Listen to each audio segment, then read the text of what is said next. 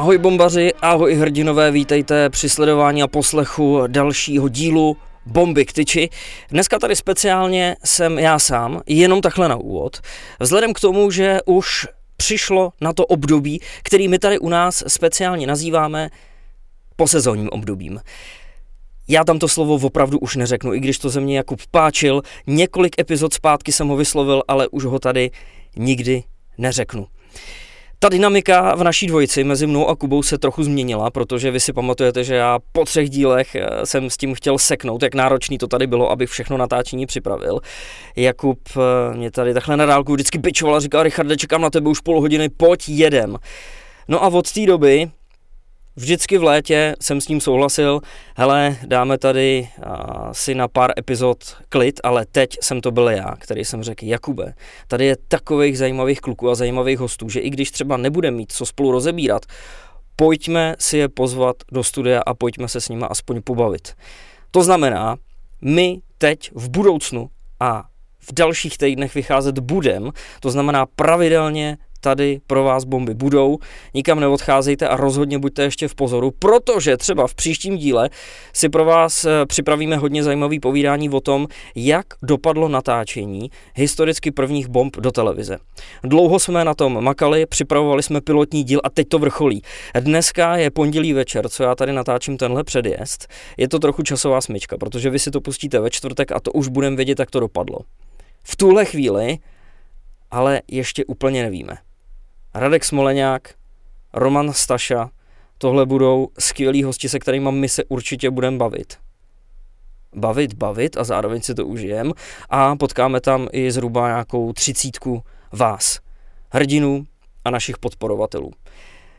Naším velkým podporovatelem je taky sázková kancelář Tipsport. Na TV Tipsport můžete ještě pořád sledovat finále Stanley Cupu, byť Bůh ví, jak to dopadne. Teď ještě nemůžu v pondělí večer říct, jak dopadl 5. zápas mezi Vegas a Floridou. Panteři prostě potřebují zabrat, protože jinak tahle série bude už dávno u konce, kdy ji sledujete. Ale pokud ne, tak pořád ještě můžete zkusit svoje štěstí a zkusit si na to tipnout. No a nebo můžete sledovat i třeba ostatní věci, protože kromě hokeje je tam toho, jak se zabavit, opravdu hodně. Náš dnešní host je Jakub Galvas, obránce, který, dá se říct, pro velký hokej vyrost v Olomouci, ale hrál i v různých jiných destinacích a ve svých 23 letech už má za sebou extraligu, Finsko, NHL a teď ho čeká další velký dobrodružství, další angažmá ve Švédsku. Bavíme se o tom s Jakubem, že v tomhle svým věku se stihnul dokonce už i oženit, takže dozrál hodně rychle a budete to moct slyšet i sami, že to je opravdu rozumnej borec. Ve čtvrtek 15. června má shodou okolností narozeniny. Je mu 24, takže možná už tohle posloucháte po jeho narozeninách. Další komplikace a časová smyčka. Každopádně těžko říct, kolik mu teď v tuhle chvíli v podstatě je. Jakub Galvas, teď bych mohl ukradnout Jakubovi to jeho hlášku, ale neudělám to, protože je to jeho, takže mu to nechám. Pojďme se teď společně vrhnout do studia k našemu hostovi. Pojďme na to.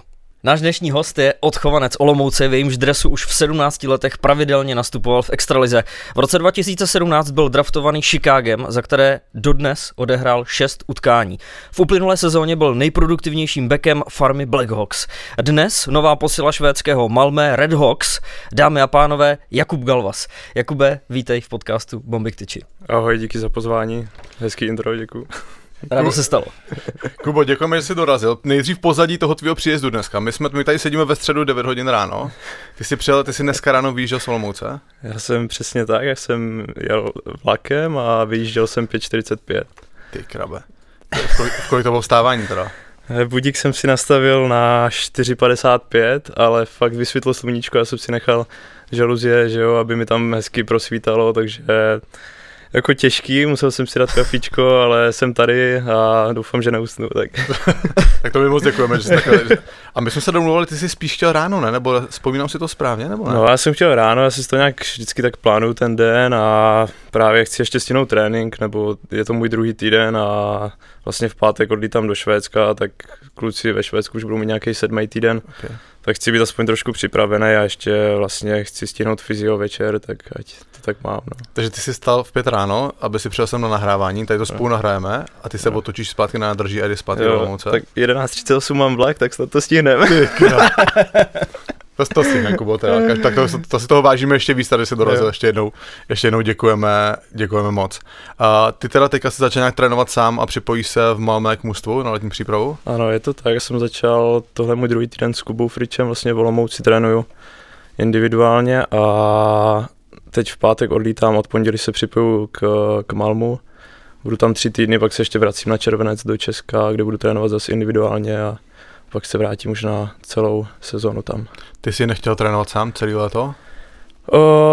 Jakože určitě by mi to nevadilo, možná bych byl i radši, ale zase na druhou stranu bude super, že poznám ten tým, nebo vlastně všechny ty lidi okolo, poznám jako kluky, že jo, takže pro mě jako manažer si to tak vyžádal, že by bylo lepší, abych tam jel, takže to vidím jako pozitivní.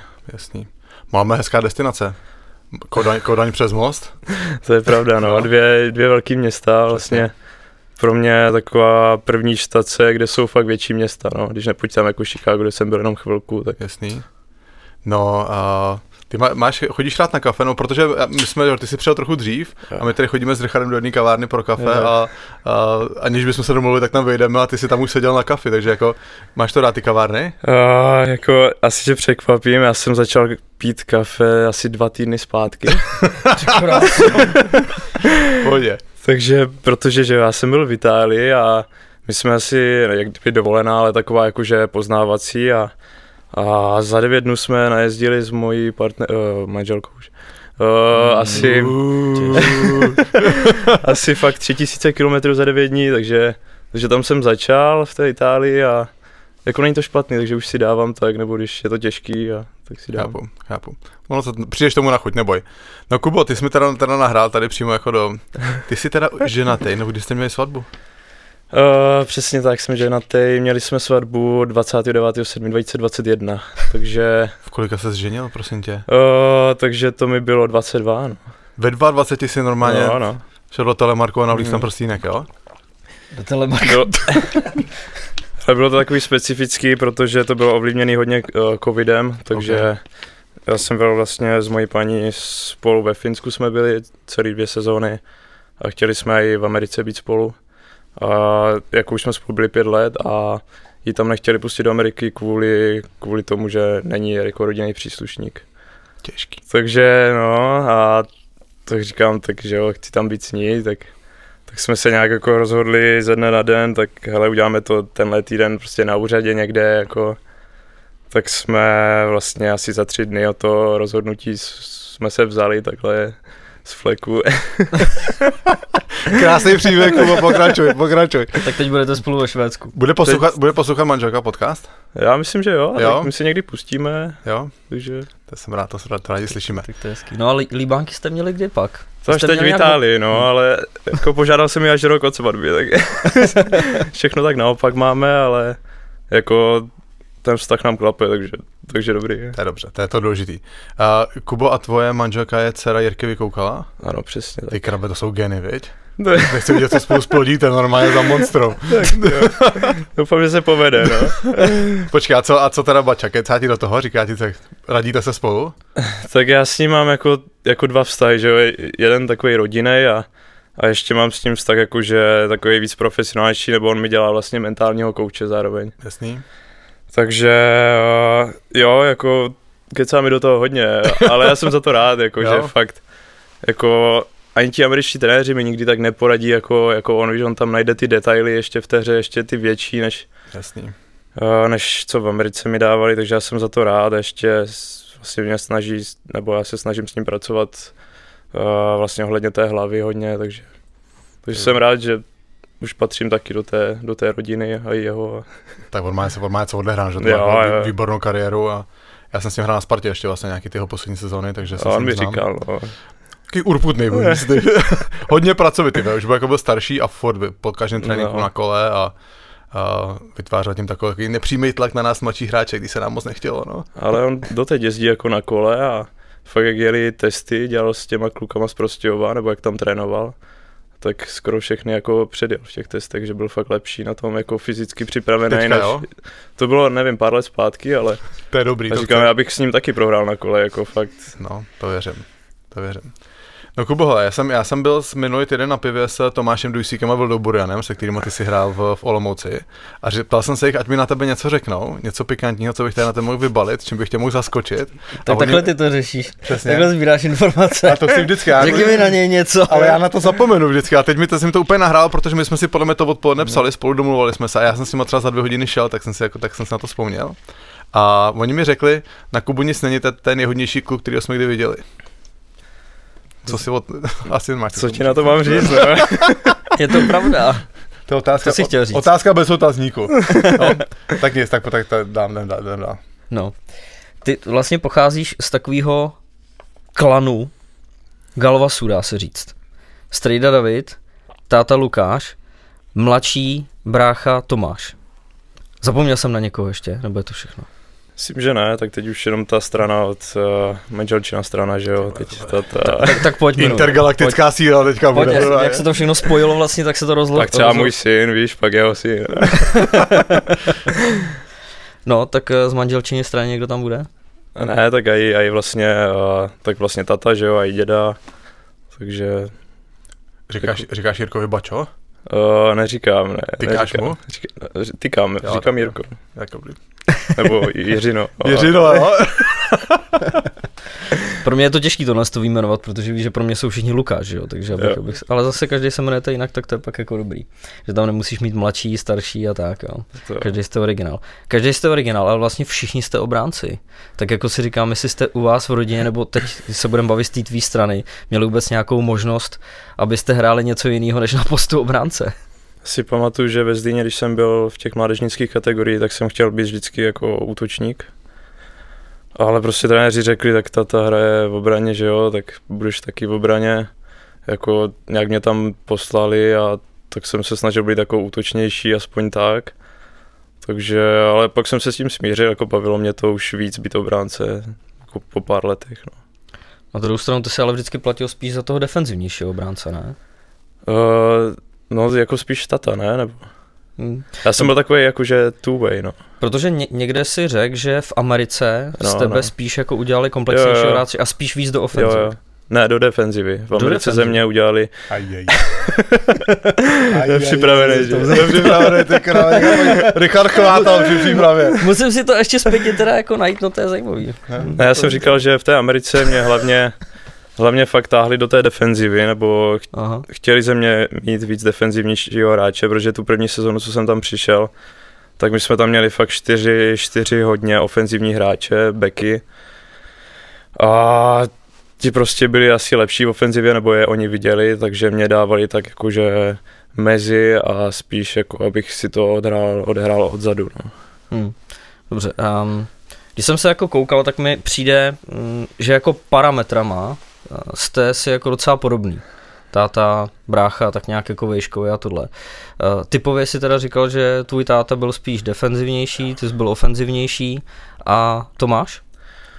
Co Tomáš? Si myslím, že ofenzivnější určitě, no. Nebo táta ten byl vždycky takový jako silný, takový pes před bránou, že jo, tam. Já si pamatuju, no. Jo.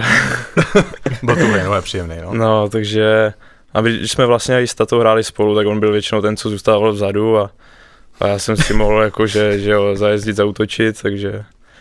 No a brácha, to je to stejný, si myslím, teď ještě přijde, jak ten hokej se rozvíjí, že jo, teď už ti kluci umí, jako mají ty ruce hodně lepší už od začátku, takže fakt jsou ti hráči mnohem víc komplexnější teď, co budou, takže si myslím, že on bude do útoku a i do obrany taky slušný. Tak ono to máš hlavně tak, jakože že z té mládeže vždycky vyjdou ty, kteří dávají góly, že jo, kteří jdou dopředu. A potom prostě někdo se dokáže v tom dospělém hokeji prosadit dopředu a někdo musí bránit. Třeba já. Jo. Takže, ale tak já si pamatuju, když si vyběh těch 17 a tam byl Martin Falter, byl v tom, že jo. No. My jsme dobrý kamarádi, tak já on mi to hned říkal, ty mladý Galvas, že to vidíš prostě na prvním tréninku, prostě nebo při prvním zápase, prostě že to v tobě je a já si pamatuju, že si prostě nehrál bojácně, hrál si dopředu, že jo. Ono si nevšimneš, toho mladého si nevšimneš, když stojí vzadu přikovaný, že jo. hráče si všimne, že hraje dopředu, no, prostě a Kuba takhle jako byl vidět od prvního dne, no. Takže tak rychle jde. Když něco potřebuješ vědět? Říkám si, jestli je lepší útočník, který brání, nebo obránce, který útočí. Obojí potřebuješ. Ale jako útočník bránit nechceš. Ale obránce, který útočí, dostane víc peněz na konci dne. Takhle bavíme se o tom, co chceš jako dělat, protože jako obránce ty útočit chceš, ale jako útočník moc bránit nechceš teda.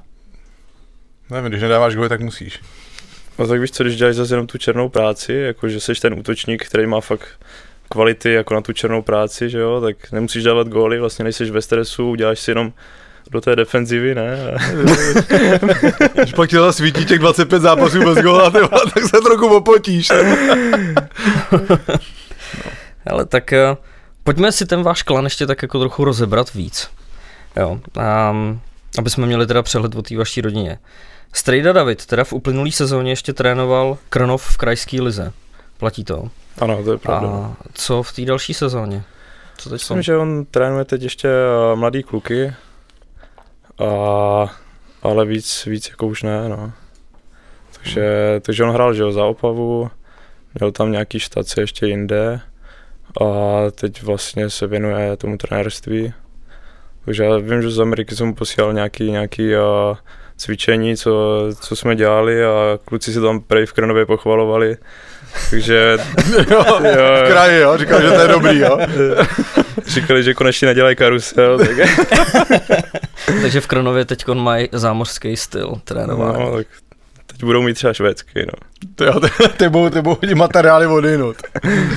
To je dobrý, no, ale kdybys to dal tak jako všechno dohromady, tak už tam máš vlastně i finský základy, švédský, to bude mezinárodní hokej v Krnově. No. To je dost dobrý. Tak a táta Lukáš, extraligový tisícovkář, bývalý obránce Vítkovic, Zlína, Třince, hráčskou kariéru ukončil v Olomouci 2018. A čemu se věnuje teď? On teď pracuje v Grizzly, jestli znáš oříškárnu. Můžeš si objednat ořechy, nebo přeze mě, jestli chceš. Jo, máš nějaký promokód? Takže mám. Galvas 20. Takže on vlastně dneska právě mi říkal, že konečně budu vstávat jako on, že jo, ráno, brzo.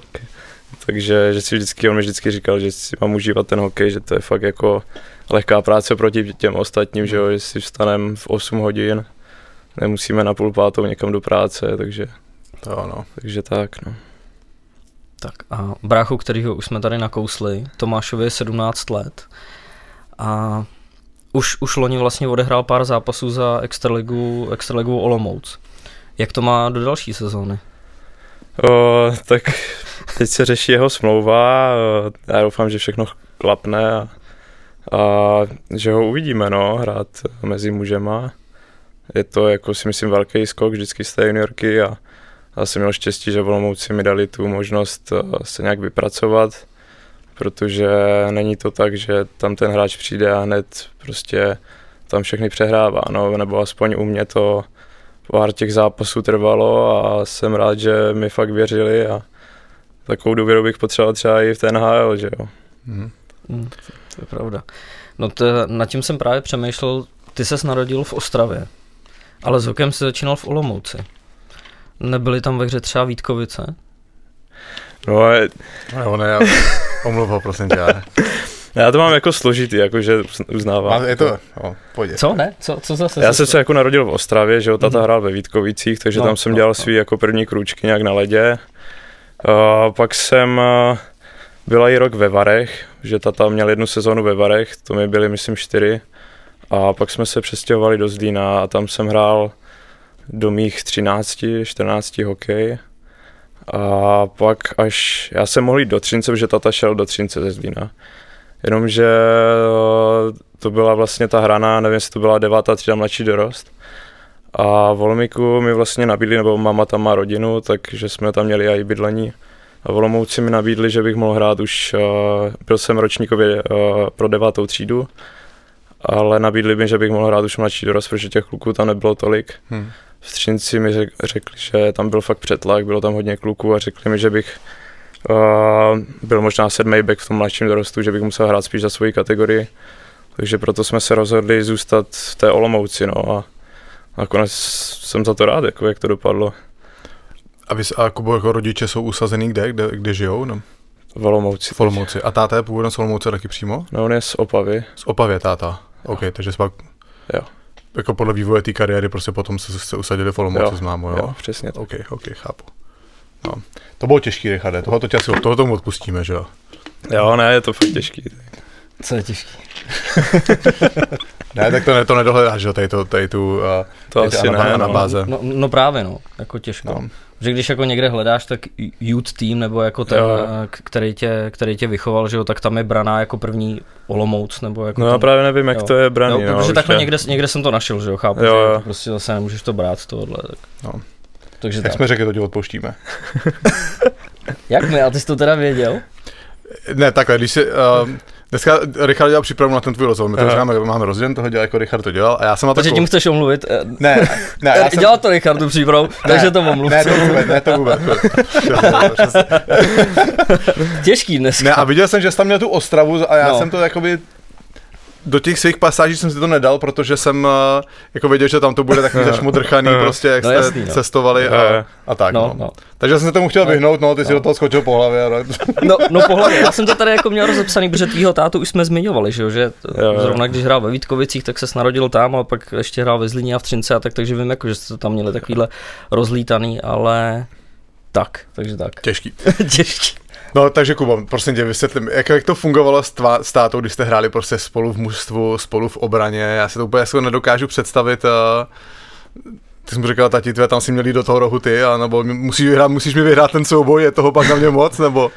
No já musím říct, že jako s tátou mám, jakože fakt vztah jako otec-syn, jakože v té šatně jsem ho fakt poznal jako poprvé, že byl jako víc takový vyčilovaný, jakože fakt tam dával vtípky v té šatně a tak.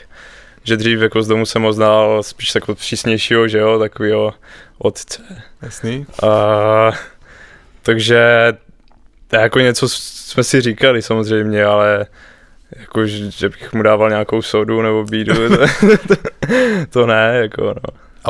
A on tobě, nebo asi jako nebyl přehnaně tvrdý na tebe, ne? Tam byl vždycky jako nahecovaný, jenom říkal, že jsem připravený, že jo, tam bral ten nakopávač, tak úplně fakt jako, kdybych ho neznal, tak se ho bojím, no. Fakt jo? No a vy jste spolu hráli jako od první chvíle, co tam přišlo toho Ačka? Já teď nejsem jistý, ale vím, že hodně zápasů jsme spolu odehráli jako ve stejné lajně. No. Možná už i ten první, no, ale... Jo, jasně, v pohodě. A měli jste to teda, ty už to zmínil na začátku, že táta byl spíš defenzivní, jako nabádal tě táta k tomu, hele, útoč, prostě je to v tobě víc, já budu víc bránit. Jo, určitě. Vyděláš víc peněz, když budeš útočit? to neříkal, ale určitě jako říkal, že to jako uhlídá vzadu, že jo, to, co umí, udělá, že on si to odehraje vzadu a mě říkal, že mám prostě jezdit bruslit, nemám se zastavovat s pukem, takže jsem jenom bruslit, ale jezdil všude, no. S Jakubem jsme se dále ještě bavili o jeho tátovi, strejdovi a bráchovi, takže jsme víc do detailu rozebírali tenhle hokejový rodokmen Galvasů. Ostatně Jakub si i se svým tátou zahrál v obraně, takže nás zajímalo, jak si kluci spolu sedli.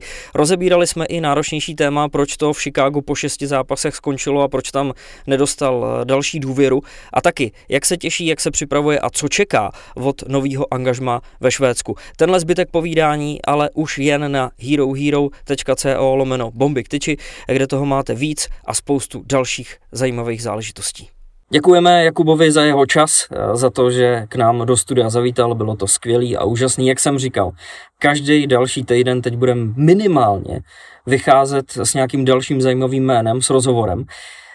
Máme do budoucna připravený dokonce rozhovor otce se synem a když nad tím teď takhle jako přemýšlím, tak to nebude jediná takováhle dvojice, která nás teď v příštích dílech čeká. Nechte se překvapit, co tam pro vás vymyslíme, ale bude to hodně speciální. S Jakubem se určitě potkáme, řekneme vám nějaký dojmy, nějaký další novinky, které chystáme, co a jak proběhlo, takže nějaký předjezd určitě bude, ale sledujte nás a dozvíte se víc. Rozhodně nepolevujem a léto bude i dál patřit bombám. Takže díky za pozornost, za sledování a příští týden zase čau.